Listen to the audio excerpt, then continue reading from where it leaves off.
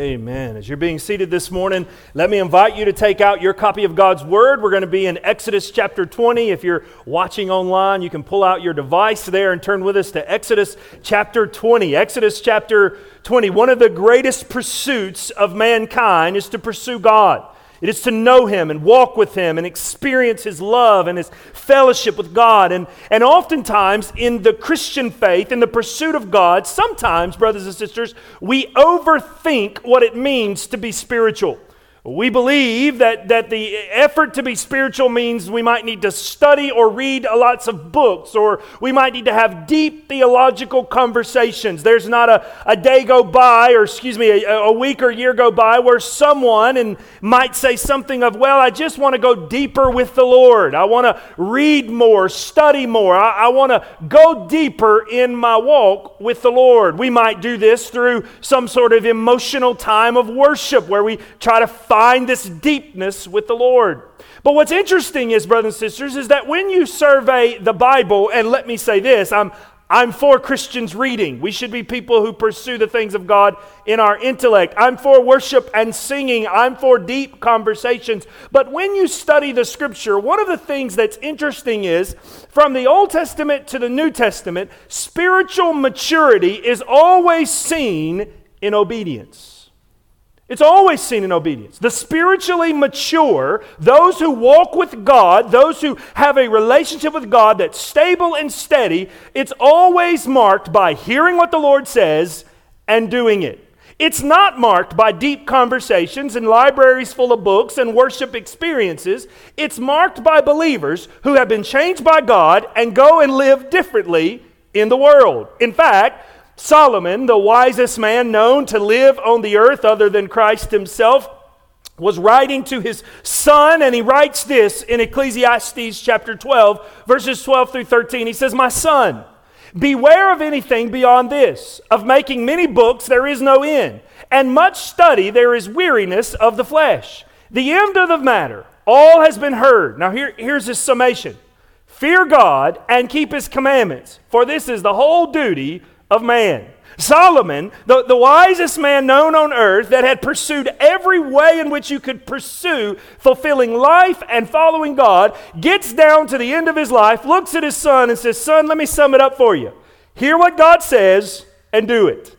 Jesus would give us this same idea in John chapter 14. He would say, "If you love me, keep my commandments." Jesus' brother James, in writing his letter to the church, would say these words, "Be ye doers of the word and not hearers only." So, brothers and sisters, the goal of the Christian life is to hear God, walk with God, study God's word, and then do what it says. It's not rocket science. It's not overwhelming. People might ask me, and I find myself doing the same, "Lord, I want to grow in my spiritual walk." And Jesus' plain and clear words, "If you love me, obey me." Spiritual growth is connected to obedience. Now, why do we say all that? Because we're studying the Ten Commandments. In the Bible, in Exodus chapter 20, we have the Ten Commandments. In the Hebrew, it's literally the 10 words. We have the 10 words of God, the rules of God, given by God from heaven's lips to us, as this is what God asks of His people. This is what obedience looks like. Follow my commandments. And so this morning, we find ourselves on the 8th commandment. We have journeyed through the first 7 together. If you've missed those, you certainly can go to our website and go back and study them with us. But we're on the 8th commandment. You shall not steal. You shall not steal. Look with me in Exodus chapter 20, and because we didn't do it last week, let's get a running start and start with verse 1 and hear the 10 commandments again, and we will read through verse 15. Exodus chapter 20, beginning in verse 1. "And God spoke all these words, saying, I am the Lord your God, who brought you out of the land of Egypt, out of the house of slavery. You shall have no other gods before me. You shall not make for yourself a carved image or the likeness of anything that is in heaven above, or that's on the earth beneath, or that's in the water under the earth." Verse 5. "You shall not bow down to them or serve them, for I am the Lord your God, am a jealous God, visiting the iniquity of the fathers on the children and to the 3rd and 4th generation of those who hate me, but showing steadfast love to the thousands of those who love me and keep my commandments." Verse 7. You shall not take the Lord your God's name, the name of the Lord your God in vain. For the Lord will not hold him guiltless who takes his name in vain. Remember the Sabbath day and keep it holy. 6 days you shall labor and do all of your work, but on the seventh day it is the Sabbath to the Lord, your God. On it you shall not do any work, nor your son or your daughter, your male servant, your female servant, or your livestock, or the sojourner that is within your gates. Verse 11, for in 6 days the Lord made heaven and earth and sea and all that's in them, and he rested on the Sabbath day. Therefore the Lord blessed the Sabbath day and made it holy. Honor your father and mother, that the day may be long in the land that you, the Lord your God, is giving you. You shall not murder. You shall not commit adultery. And here is our 8th commandment for the day. You shall not steal. Would you pray with me this morning? Father, help us as we unpack this command, you shall not steal. Help us to understand what it means and how we might be breaking it without even knowing, Father. Or, Father, some of us might be breaking it knowingly. Lord, remind us that spiritual growth, that maturity, that what you're calling us to is simple obedience. It is to hear your word and obey. And so, Father, I pray for those of us that are here in the room and those that are watching online, Lord, I pray that we would hear your word, that we would pray to you, that you would convict us where we're not obeying you, we would repent from not obeying you, and Father, we would begin to obey you. That we would become spiritually mature by hearing your word and doing it. Lord God, I pray you would move it from our mind's understanding to our heart's affection to our hands and feet doing. Teach us, Father, what you mean when you tell us, do not steal. We pray this in Jesus' name. Amen. Now, this commandment is very simple. It is exactly what you think it is. The Hebrew for do not steal literally means to appropriate someone else's belongings without their permission. It means to sneak away in night without them having it. It means to take what is not yours. On face value, this commandment is exactly what you think it means. There's not a lot of expounding on you shall not steal. In fact, you don't even have to be a Bible person to understand that stealing is wrong. Every civilization throughout all of history has had some more rules about taking what is not your own. And so you might think to yourself, well, Pastor, the 10 Commandments are really good. They're really important. That not having God's before me and keeping the Sabbath, I needed some help there understanding the Sabbath. And adultery is a lot bigger than just walking out on my marriage. Thank you for that. But Pastor, you shall not steal seems kind of like a children's lesson. Like we got this one. We got it, Lord. We understand we're not supposed to steal. So can we move on to something else or can we just call it a day and go home? I know that's what you're thinking, but no, sister, you cannot go home. We have something to discuss here. We have something to see in this text. We want to make sure we know exactly what it means to not steal. See, I would submit to you that the commandment, you shall not steal, is one we probably battle more than we actually know. It's probably one that's pulling at our heart more than we actually think. It's probably one that we're struggling with more than we would actually give it. See, you don't have to be a safecracker or a stick-up artist or a multi-million-dollar embezzler just to be someone who steals. We all battle this temptation. So what I want to do this morning is I want to show you through 3 negative statements how we break this command or how we go against God in this command. Why it's wrong to steal. What do we see from this? I want to give you 3 kind of negative statements to help us understand it. Number 1, stealing shows a disregard for God's provisions. Stealing shows a disregard for God's provisions. Now, when the Lord gave this command to the nation of Israel at the bottom of Mount Sinai, He is establishing the fact that He is the provider of everything. That everything they have is because God has given it to them. Psalm 24:1, the world, the earth is the Lord and all that's in it. He has everything. And so whatever you have and whatever I have is a direct blessing from the hand of God. We have what we have because God, the sovereign God, gives and takes away. He's in charge of doling out the resources that we have. We have nothing apart from what God has given us. So when we step into taking something from someone else, we are looking at God and saying, what you have provided for me is not enough. Or even more, we're saying, God, we don't trust that you will provide for us. So we must do it ourselves. We must acquire our own. This is in direct correlation to what Jesus was praying in the Lord's Prayer. Give us this day our daily bread. Lord, we trust that you will provide. And so the act of stealing is to look at the God who provides and say to him, we don't trust you.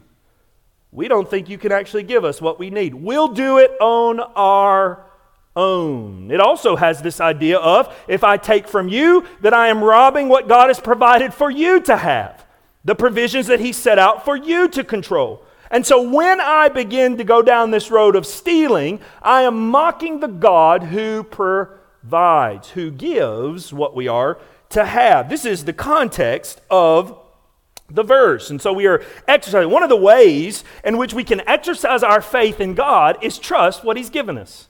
Is to trust that he will provide. We can say to the Lord, I don't have to cut corners, I don't have to steal, I don't have to gain my own, I don't have to work for myself, because in faith, Lord, I trust that you will take care of me. Stealing is a sign that we don't trust the Lord. Now, what's the opposite of stealing? If we want to trust the Lord's provisions, then the Bible would give us a different word. If stealing is to not trust the Lord's provisions, then stewardship is the call to trust the Lord's provisions. Stewardship is the idea of managing what the Lord has given us. Instead of viewing what I have is not enough and needing more, I should view it as, thank you, Lord, for what I have. Help me to manage it in a way that would honor you. Help me to bless you with what I've been given. Help me to be good stewards of what you have provided for me. And so for just a moment, I want to give you just a quick list of how to be a good steward. How are we to be a good steward with what God has provided? I got a little tongue-tied there. Of what God has provided for us. How do we be good stewards? What does it look like to be a good steward? Well, the first thing we must do is take care of what God has given us. We must take care of what God has given us. We must be good stewards of what we have. What does this mean? It means not being wasteful or sinful with what the Lord has given us, whether that be monetary or possession-wise or our time. We must not be tempted in order to steal or manage in a way that's dishonest. We must be good about taking care of what the Lord has given us. Good stewardship says the Lord has given everything to me and I will honor him with it. I'm going to be a good manager of what he's blessed me with. And I'm not going to be tempted to steal or want more or pursue others. I'm going to be content with what God's given me and use it for his glory. You see, stealing is to say to the Lord, you've not provided, therefore I must provide for myself in wicked ways.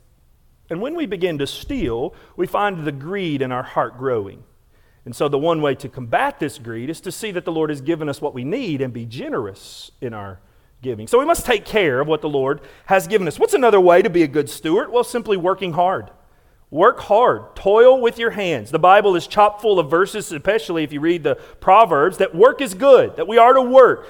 This may come as a shock to you. I don't want to surprise you, but before sin, God established work. Work is not sinful. Work is God's design. Now, sin makes work harder. Sin makes the wrench that you got be the wrong size and you got to go back to the store, right? Sin makes the thorn on the rose prick your finger when you're trying to tend it. Sin makes the bugs eat the tomato plant that you've planted, right? Sin makes your boss not be nice to you all the time.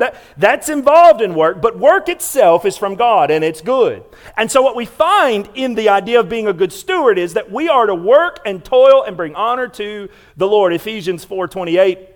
The Apostle Paul would write this. He says, let the thief no longer steal, but rather let him labor, doing honest work with his own hands, so that he may have something to share with anyone in need. We are commended to work. Good stewards work. So when the Lord gives us provisions, he's also giving us the strength in order to toil and reap and sow those provisions. God's given you a skill set. He's provided you a talent. He's provided you gifts. He's provided you opportunity. You are to take up the mantle of working and being a good steward with what he has given you. Also, being a good steward means that we are to be generous. Notice in the verse there that the person who was stealing is supposed to go to work, but they're not just supposed to go to work to provide for themselves. They're supposed to go to work in order to provide for others, to be generous in our hearts. We are not simply to work in order to fill our own desires. We are to work in order to fulfill or help meet the needs of others, first in our family and in our church,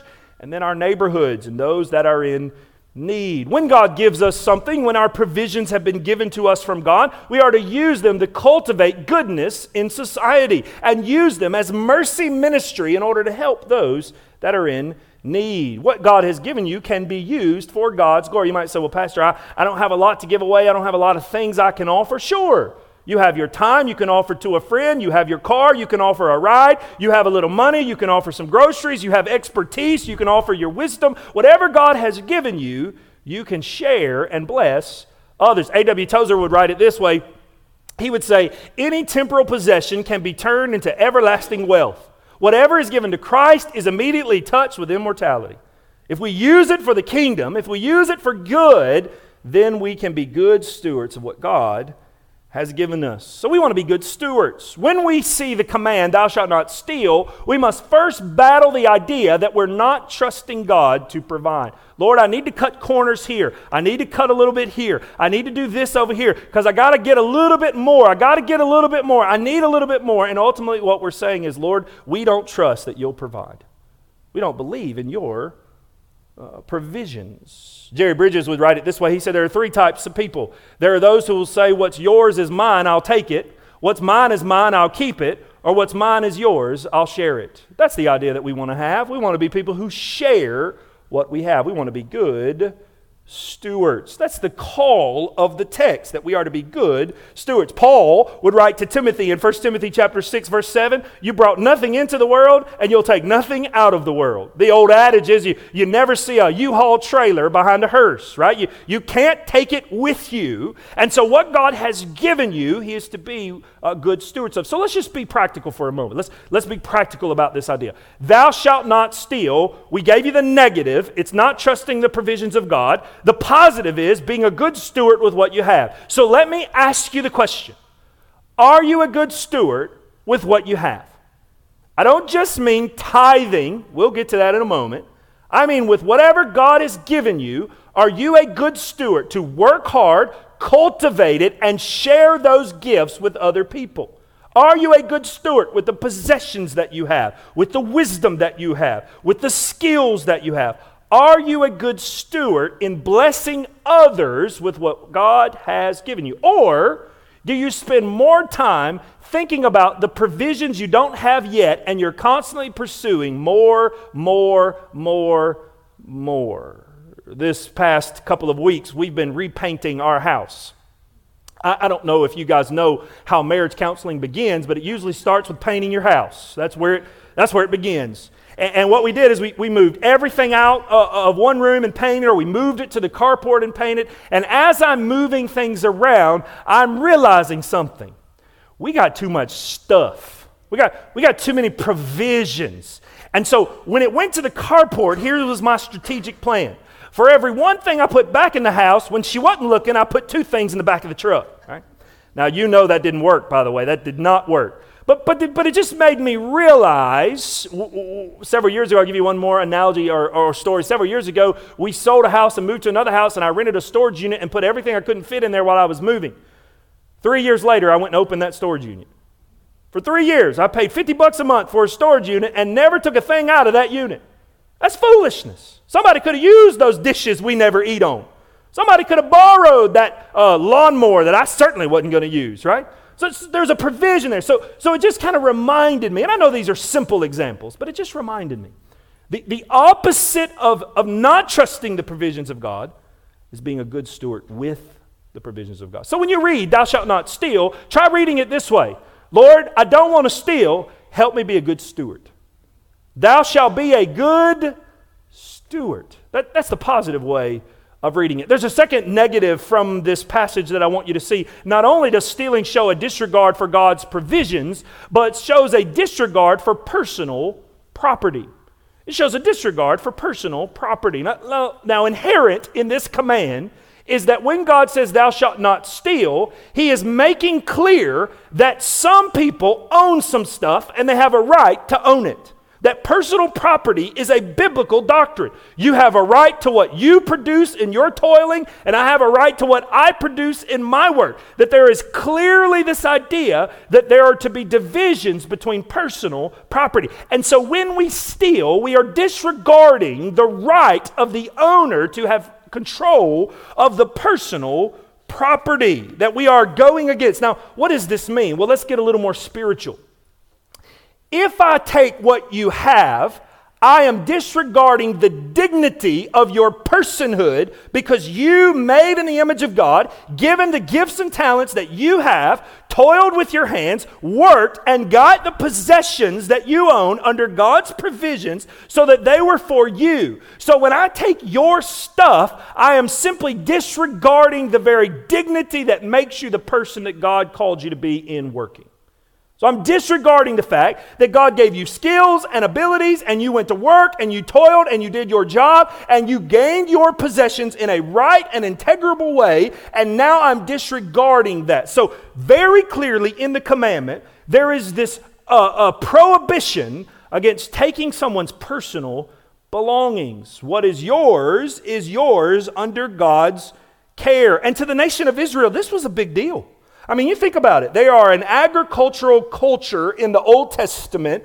God has called them out into this wilderness, and He says, do not take what's not yours. Do not steal. Now, why would this matter? Because if you come in the middle of the night and you take my ox, I can't plow my field, I can't plant my garden, I can't feed my family.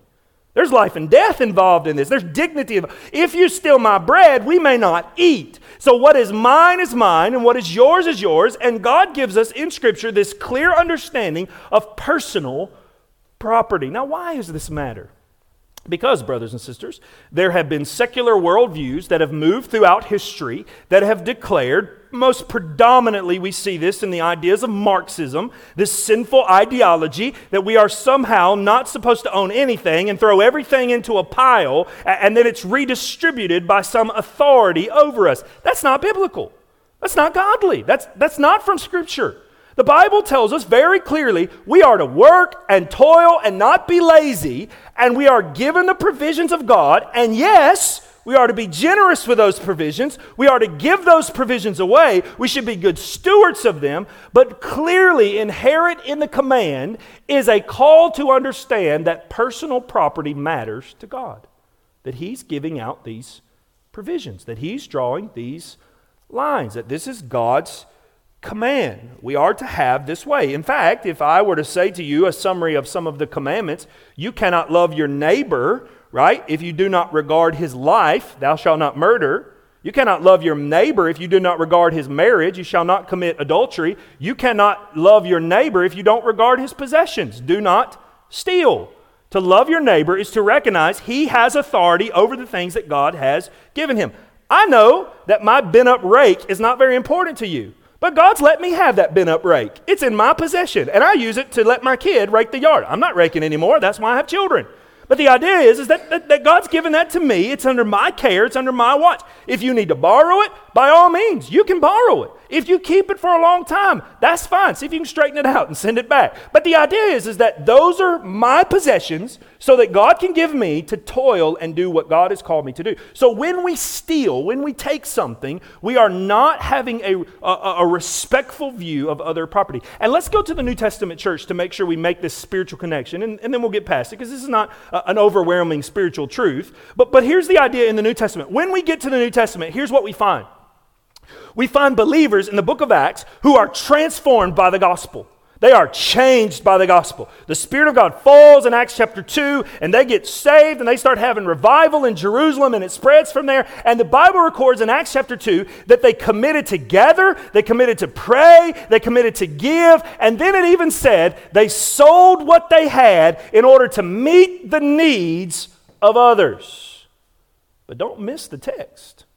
They chose to sell what they had in order to give it generously. Now we find even in the book of Acts that there are those who were trying to sell something and cheat a little to get the glory and the honor of being generous, but they weren't really being generous, and God struck them down. And so the idea here is simply this: they were not some commune where everything goes into one pile. They were seen as people who toil and work and do their part and then generously come and give to the congregation. So let me be clear with you. Your possessions are your possessions, but you're not called to be stingy, and you're not called to steal from others. You're called to toil and work and have a mindful understanding that you are to be good stewards. So if the negative is stealing means being good steward is the positive, then the negative here is stealing shows a disregard for personal property. Then the positive would be here again saying God has given to each what they have toiled, what his provisions provide, and I'm not to overstep that bound. 1 Timothy chapter 2 verse 6 even says that you are to honor the one who works. It is a hardworking farmer who ought to have the first share of his crops. You toil. You do your job. So when we read the commandment, you shall not steal, we understand that to steal is to disregard that God has given us what we needed, and it's to disregard personal property. Now, let's get to the crux of the commandment. How do we do that? You say, Pastor, I've never stole a bent rake from anybody. I promise, right? How do we steal? What does this look like? So let me give you the third and final truth this morning, and that's simply this. Stealing shows a disregard for the pursuit of holiness. Stealing shows a disregard for the pursuit of holiness. When we steal, we are disregarding what God is calling us to. Remember at the beginning when I told you, what does spiritual look like? What does spirituality look like? What does devotion to God look like?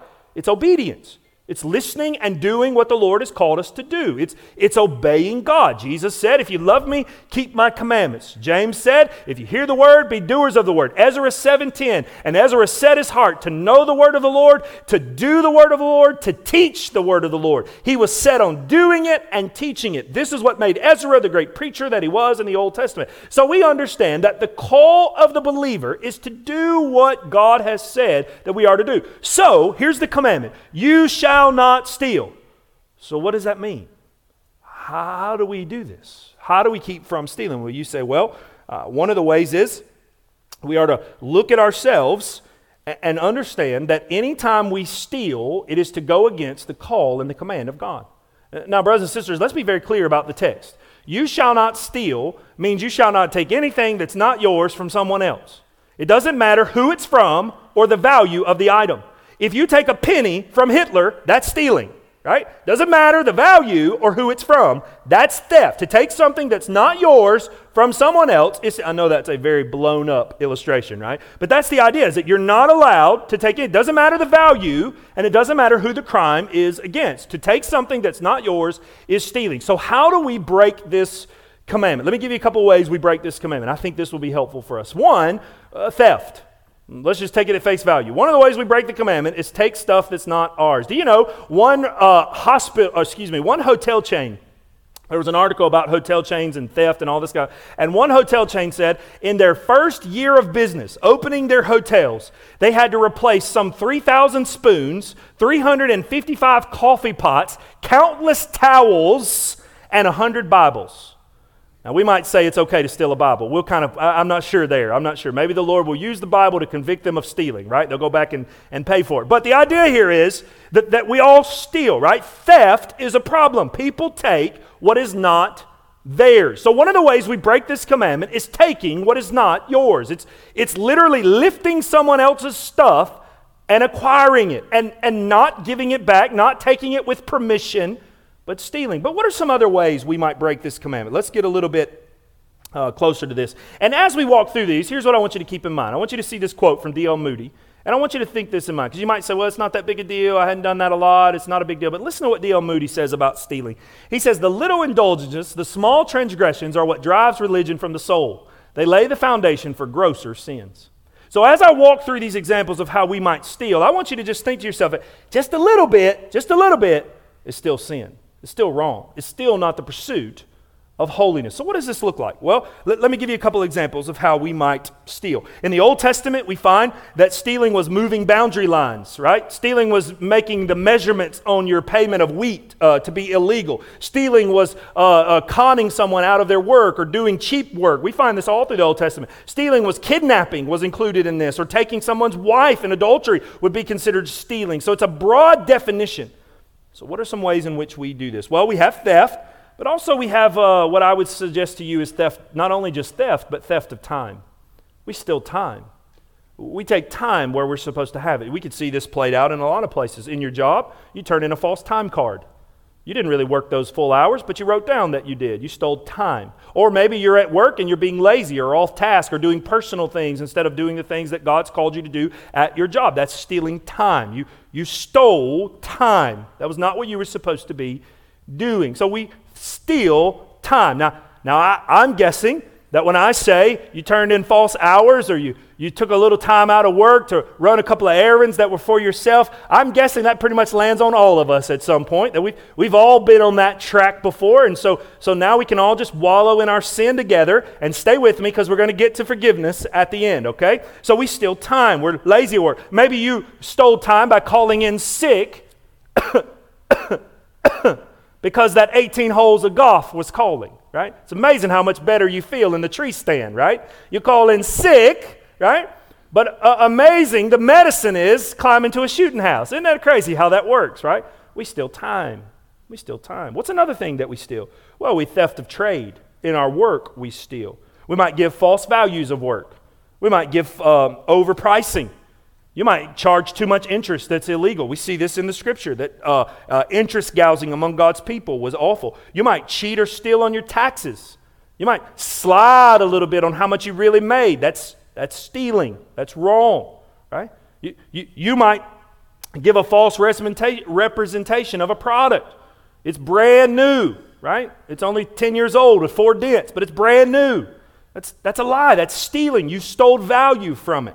You might claim disability when you're not disabled. That's stealing. That's wrong. You might write bad checks knowing that they're bad checks. You might have this idea of doing plagiarism where you take something that's not yours and claim it as yours. Maybe your vocation is school and you steal answers off your friend.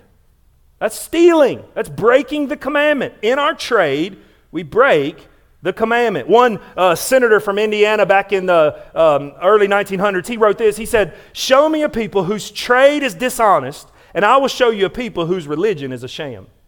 If you're not honest at work, then God's not working in your heart, right?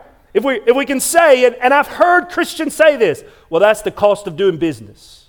Well, that's just business. Well, that's how business works. Brothers and sisters, God did not call us to be thieves and sinners at business. He called us to be salt and light. We're to behave differently at work. So we steal in our jobs. Probably the one that stands out to me the most, though, is this next one. Stealing, theft, is something we battle with. Theft of time, theft of trade in our job. But here, brothers and sisters, is where I want to press in for just a moment. Probably one of the ways in which we as believers steal the most is theft from God. God, who has lavished His love on us by sending His Son to die for us. Even Exodus chapter 20, verse 2, where we find the grace of God, "For I am the Lord your God who brought you out of the land of Egypt, out of the house of slavery." God saved them. God rescued them. Then He gives His law to them. So our response to God's grace is obedience. And what does God require from us but our best? Our time, our effort, our abilities. This is what God desires, that we would give Him our first fruits in every part of our life, that He would be our all and all, but yet we steal time from Him. We steal effort from Him. We steal money from Him. Colossians 3:23 tells us, "In whatever you do in word or in deed, do it unto the Lord." That whether that be in your marriage, your job, your home, your yard work, going to church, helping your friend, paying your taxes, whatever you do, do unto the Lord. Don't steal from Him the glory He deserves in every part of your life. We find this in money. Malachi chapter 3, he tells the people when they didn't bring their tithe into the storehouse, "You are thieves from God." When we don't give God our tithes and offerings, we're stealing from God. This is a sin. This is wrong. This is breaking the 8th commandment, that we steal from God. Every sin we commit is theft from God because He deserves the glory we're not giving Him and the obedience that we're not showing. So brothers and sisters, when I read the 8th commandment, "Thou shalt not steal," yes, I want to make sure that I don't pick up dollars that are not mine. And I want to make sure that I do my job and not steal from work. I want to make sure that I not steal from my friends and their abilities or their skills. I don't want to steal from someone else's intellectual property. I want to try my best to not steal on my taxes. I want to fill those out right. But ultimately, when I read the 8th commandment, here's where I want to make sure I'm constantly battling, because I don't usually go around taking things that aren't mine. Although you leave a pan of brownies out, it's all game on, right? But I don't go around taking things that aren't mine. but I will steal from God. Oh, Lord, I know I should have read my Bible this morning, but I had to hurry off and get that thing done. Lord, I know I should have got my family up and went to church this morning, but we just had so many other things to do that I just couldn't do it today, Lord. Lord, I know I need to write that tithe check, but I got these other things. I got my eye on this other stuff, and so I need to pull that back from you. Lord, I know you're calling me to walk across the street to my neighbor and share the gospel with them, and you deserve the glory of them hearing the good news and even maybe, just maybe, getting saved, but I'm going to take that back and do something else with that time. Brothers and sisters, I'm most convicted over the eighth commandment when I think about how we steal from God and His goodness and His glory. He is worthy of everything we can give Him and more, and we should be convicted over this. Every sin moves us away. I heard one writer say it simply this way, talking about being someone who gives generously financially. He said, I'd rather go to the king a poor man than go to hell a rich man. I want to go to the Lord giving away and being generous and not stealing with my money or my time or my talents, because I'd rather walk into the kingdom of God a poor man who sought the Lord than a rich man who found hell at his destination. The goal here is to be generous with our time. And so how would you close a sermon like this? Well, I want to tell you that when I read the eighth commandment, here's what I'm convinced of. We've all broken it. We've all broken it. You broke it as a child when you took the toy that was not yours. You broke it as a teenager when you looked on your neighbor's test at school. You broke it. You broke it at work when you filled out the wrong timesheet. You broke it when you called in sick because the deer was calling or the golf course was echoing. You broke it when you didn't give God your best, when you didn't write your tithe, when you didn't give your offering, when you didn't read your Bible. We've all broken this sin. We've all broken this commandment. And here's what the Bible says. No one who has sinned will enter the kingdom of God. No one will go in. Lawbreakers will not be led into the kingdom. So when I read the eighth commandment, I am reminded once again from the commandments that I am separated from God, and if somebody doesn't do something for me, I'm in trouble. But here's the beauty of the eighth commandment. Here's the beauty of studying the commandments. The commandments remind us that we are lawbreakers separated from God. But here's the beauty of the commandments. The Bible would tell us through the Apostle Paul in the book of Romans that the law was a precursor.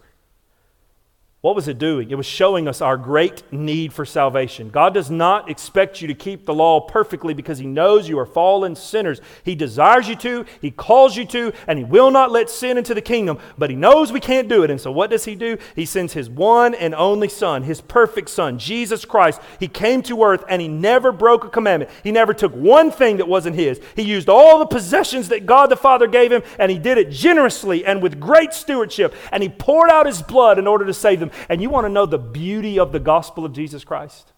Think back with me at Calvary when Jesus is hanging on the tree. You know who the Bible says is on the right and left?